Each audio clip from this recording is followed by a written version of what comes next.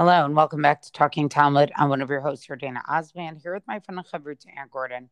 Our daf today, Masach Megillah, daf Chavtet, page 29. So before we get to the new Mishnah, there's a rather beautiful passage on the top of Amud Aleph that starts off with a brisa which describes how Rabbi Shimon ben Yochai says that sort of the Shechina always stays with Bnei Yisrael. And it says that when when they're exiled, the Shechina always goes with them. And so, first it says, Galul Mitzrayim Shechina Mehem, when they were exiled to Egypt, talking about when Yaakov and his children had to go down there, right? That the Shechina went with them when they were, and I think it's interesting that they talk about Mitzrayim as being a galut. There's something to think about there. When they were exiled to Babel, the Shechina was with them as well. And then it concludes by saying, Av Keshen Atidin Liyagal Shechina Imahem, that in the future, when they will be redeemed, the Shekhinah will be with them. And so the idea is that they use psukim to support all of these things. That it's basically, we're saying that God is always with Bnei Israel. And then the Gemara says, Babel Hecha. Where in Babel was the Shekhinah to be found? Now, remember, this is the Gemara, which is being written in Babel. This is like a real existential question that it's asking, right? Where's the Shekhinah around us? You, Rabbi Shimon ben Yochai, right? You, who's a Tana, this was, you told this very nice thing about the Shekhinah always being with us, right? And Babel that they're referring to there is obviously starting with the first exile, the destruction of the first Beit HaMikdash. But here they are sitting there after the destruction of the second Beit HaMikdash, and the people of Babel are asking, or the Gemara is asking this existential question, right? The Babel Hecha. Where is the Shechina? Amar Bai. So Bai says, Bevei Kanishta de Hutzal, in the synagogue of Hutzal, Ubevei Kanisha de Shaf Viyate ben Naharda. And in the Beit Knesset, and we've seen this Beit Knesset discussed before, which was called the Shaf Viyate, destroyed and rebuilt in Naharda. So that specific one, that Beit Knesset is basically that when Yechonia was brought down from Babel, right? This was sort of the first initial part of the exile that happened with Nebuchadnezzar.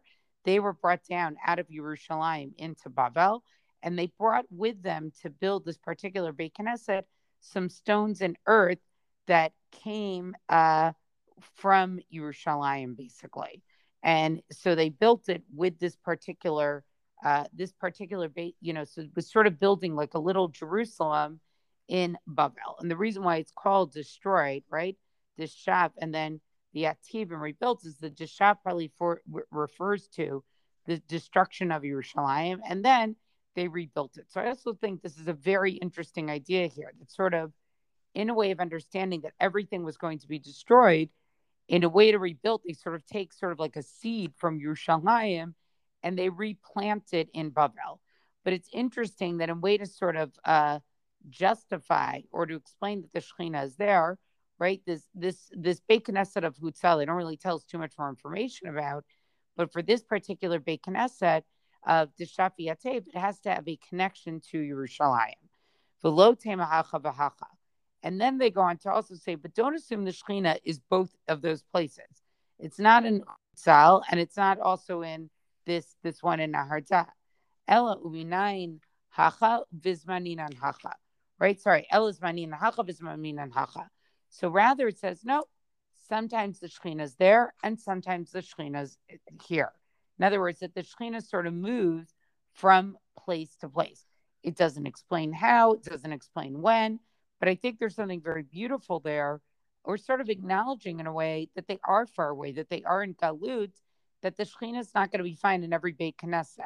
Maybe it's that you experience, maybe when certain groups of people are somewhere, or when prayer is a certain way in some of these places, but sometimes it will be here and sometimes it will be there. Then the Gemara goes on, tells something Abai says about these shuls. Amar Abai says, Tetili, right? I should be basically rewarded, or it should be given to me in the world to come, right? Techi machrikana parsa alna umatzile hatam. Because he said, whenever I'm within one parsa, basically, of these synagogues, he would always go in and he would always make sure to pray, right? So this was looked at as a good thing to do, right? And then they go on to say, Ahuva de Shmuel Levi, Havu Yate Beve Kanisha de Shafi Yate ben Harda. So Shmuel's father and Levi were sitting in the synagogue, of the Shafi Yate ben Harda, Ate Shchina, and the Shchina came. Shamu Kol Regisha, Kamu v'nafku. They heard some sort of sound and they got up and they left, right? Something, now they don't tell us, was it scary? Did they think it was something else? But something made them get up. They actually heard the Shekhinah itself. And then the Gemara goes on to tell another story where Sheshas Have Yate Vivei Kanisha Deshafi Yate V'Narda. Where Sheshas was in this shul, right? Ate Shekhinah V'Lo Nafak. The Shekhinah came and he didn't leave. Atu Malchei Sharet V'Kam Vatule. So the Malchei Sharet came and they threatened him. They basically told him, you have to leave. Amar Lefanav, Rav Sheshes says to them, Ribono Shalom, he says to Hashem, right? Ribono Shalom, Master of the universe, Aluv, V'Sheino Aluv, Minitzchem Yipnei Mi, right? So an unfortunate one, meaning me, Rav Sheshes, and a fortunate one, meaning those angels, they're fortunate. Who do you defer to? Amar Lehu Shavkuhu. So God says basically to the angels, leave him alone. So the other thing that's interesting here is when the Gemara first starts out and says that some of the Shekhinahs in Bavel, and then it goes on to say that the Shekhinahs in these shuls, and sometimes it's in this shul, sometimes it's in that shul, it seems to be a good thing. But then the Gemara takes this very weird turn by sort of saying at the end, right, that when the Shekhinah is there, people actually have to leave those Beit Knesset. And so, it makes sense if we really say that sort of the Shekhinah was in Yerushalayim, in the Beit HaMikdash, right? The place where the Shekhinah actually was, let's say in the Heichal, in the Kodesh Kadoshim, regular people weren't actually allowed to be there. And in the Kodesh Kadoshim, only the Kohen Gadol went there on Yom Kippur. So I find it odd that sort of, on the one hand, the Gemara is starting off by saying what seems to be sort of a nice Gemara, that yes, traveled with us, but then the Gemara is sort of ending by saying, like, but don't get too, can't actually get too close to that Shekhinah. And then the Gemara sort of goes on to, sort of describe, sort of the special Kedusha of the Beit Knesset, right? And of course, it's teaching of Rabbi Yitzchak, that quotes a pasuk from Yechezkel, right? Elu batei knesiyot batei midrashot shebebavel. These synagogues and study halls that were in Bavel, right, are basically temple, comparing it to this pasuk. For Rabbi Eliezer Amar Zo Beit Rabbeinu shebebavel. This was the house of our teacher. He's talking about Rav in Bavel. And then it goes on to sort of explain sort of other unique things about the Beit Knesset and the shul, and that maybe you can study and pray in both of them. But again, I want to go back to this whole, and that in the future, right? And then it concludes by saying, I know I'm reading a lot here, concludes with the following brisa, Tanya. Rabbi Elazar HaKapar Omer. So Rabbi Elazar HaKapar teaches. Right now, again, now we're going back to a Tannaitic statement. Atidin batei knesiot batei midrashot shebevavel shikva'u be'eretz Yisrael. Eventually, these, shuls and study halls of Bavel, they will sort of be established in Eretz Yisrael in the time of the Mashiach.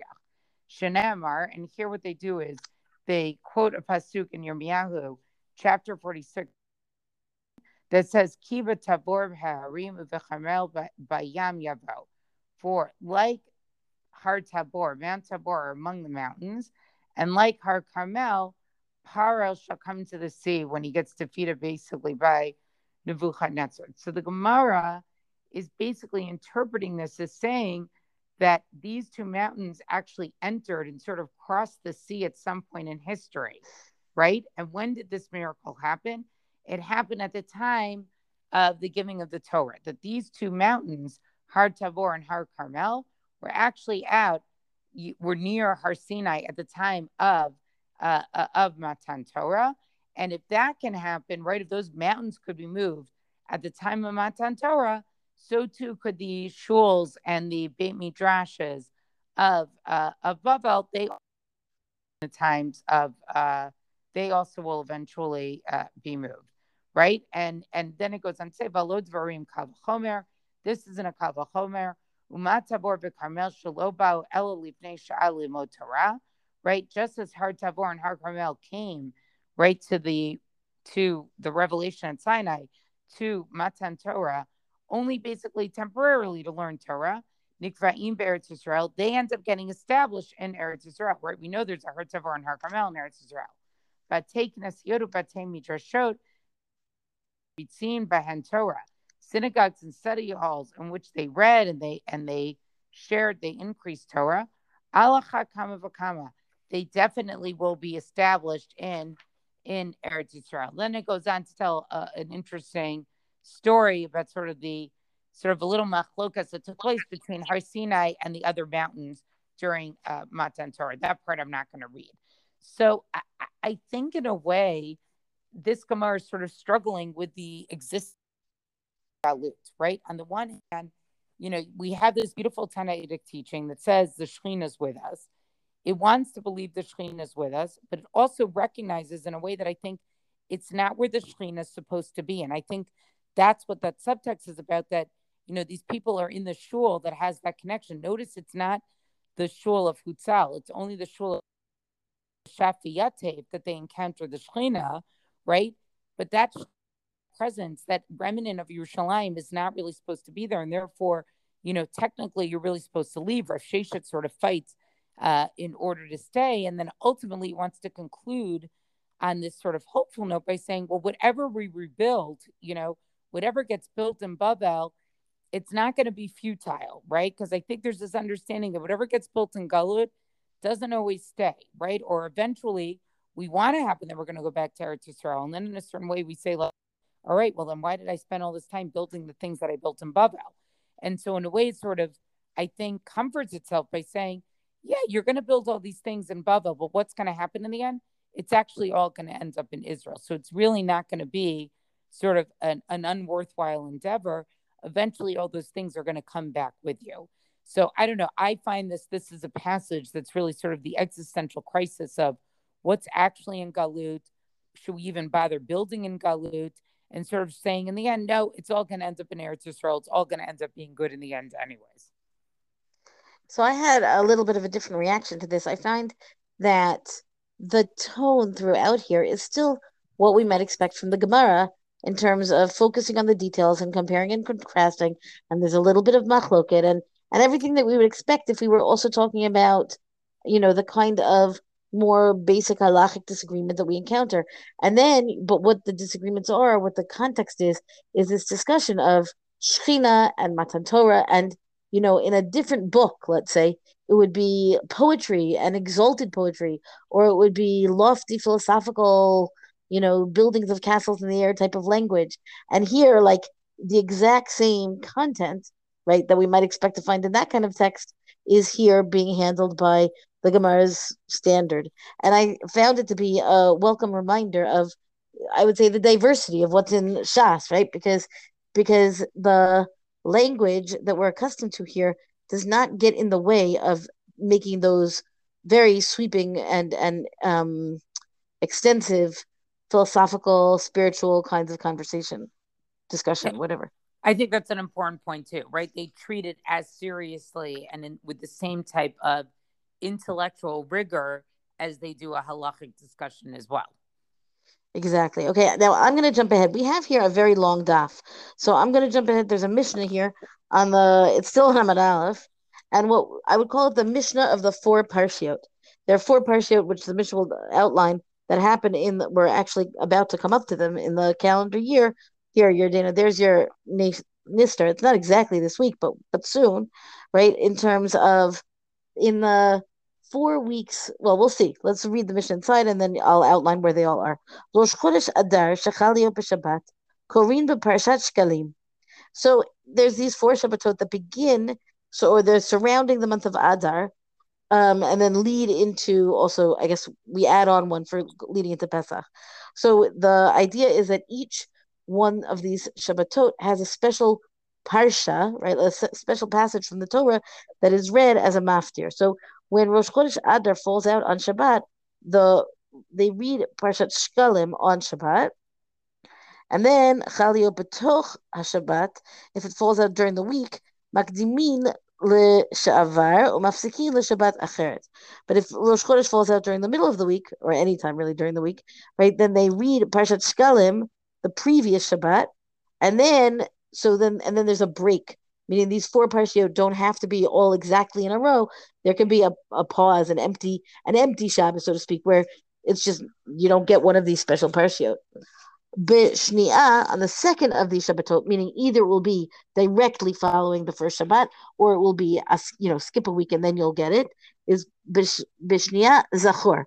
That's Parshat Zachor, where the passage about remembering what Amalek did is read, and that is always right before Purim. B'shlishit Paraduma, on the third Shabbat of these four parashot, we read the story of the Paraduma, which is from Parshat Chukat in Sefer Bamidbar, and it's called Parshat Para.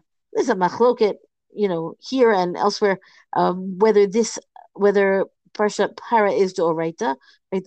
The treatment of Zachor is that it's Doraita. Obviously, these things all are under machloket, but the question of what's a minhag, what's a nice practice for the liturgy, and what has its own concomitant obligation because it does something else in addition to being the maftir, right? Meaning when we hear Parshat Zachor, we are effectively said to be doing the mitzvah of remembering what Amalek did.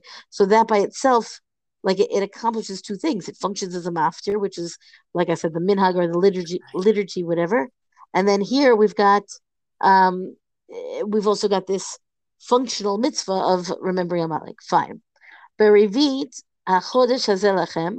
On the fourth Shabbat, we read HaChodesh Hazeh Lachem. This is a passage from Sefer Shemot, and it's called HaChodesh, Parshat HaChodesh, and it introduces really. Now we're getting to Nisan, right? And then B'chimishit Chozrin LeKisidran, and then the Mishnah says that on the fifth Shabbat afterwards, we go back to just the regular reading. Now we read nowadays. Our practice is that we read the regular Sedra, the regular parsha of the week anyway, and we add in these parshiot as a maftir. It would seem from this Mishnah that was not the case initially. They really would have simply read these relatively short parshiot, and had that been the Torah reading, which is surprising, I think, given how short they are. Or at least, yeah, they're all pretty short.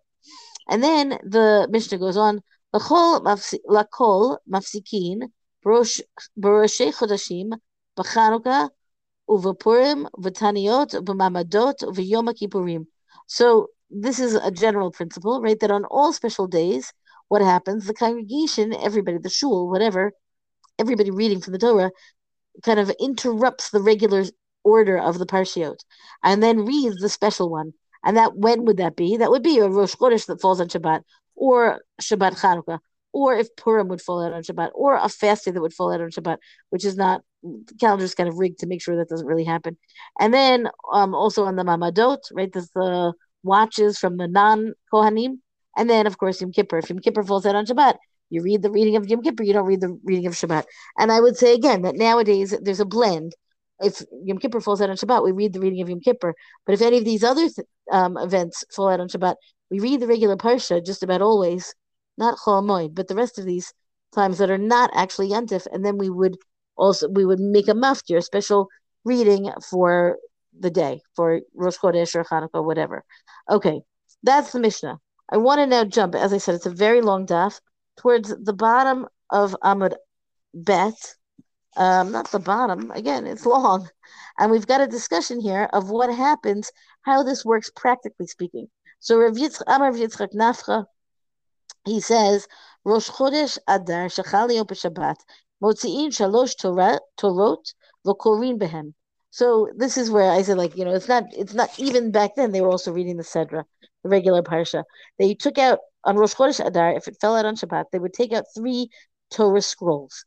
And this is one of those things, like your congregation needs to actually own 3 Torah scrolls, which is not always so simple.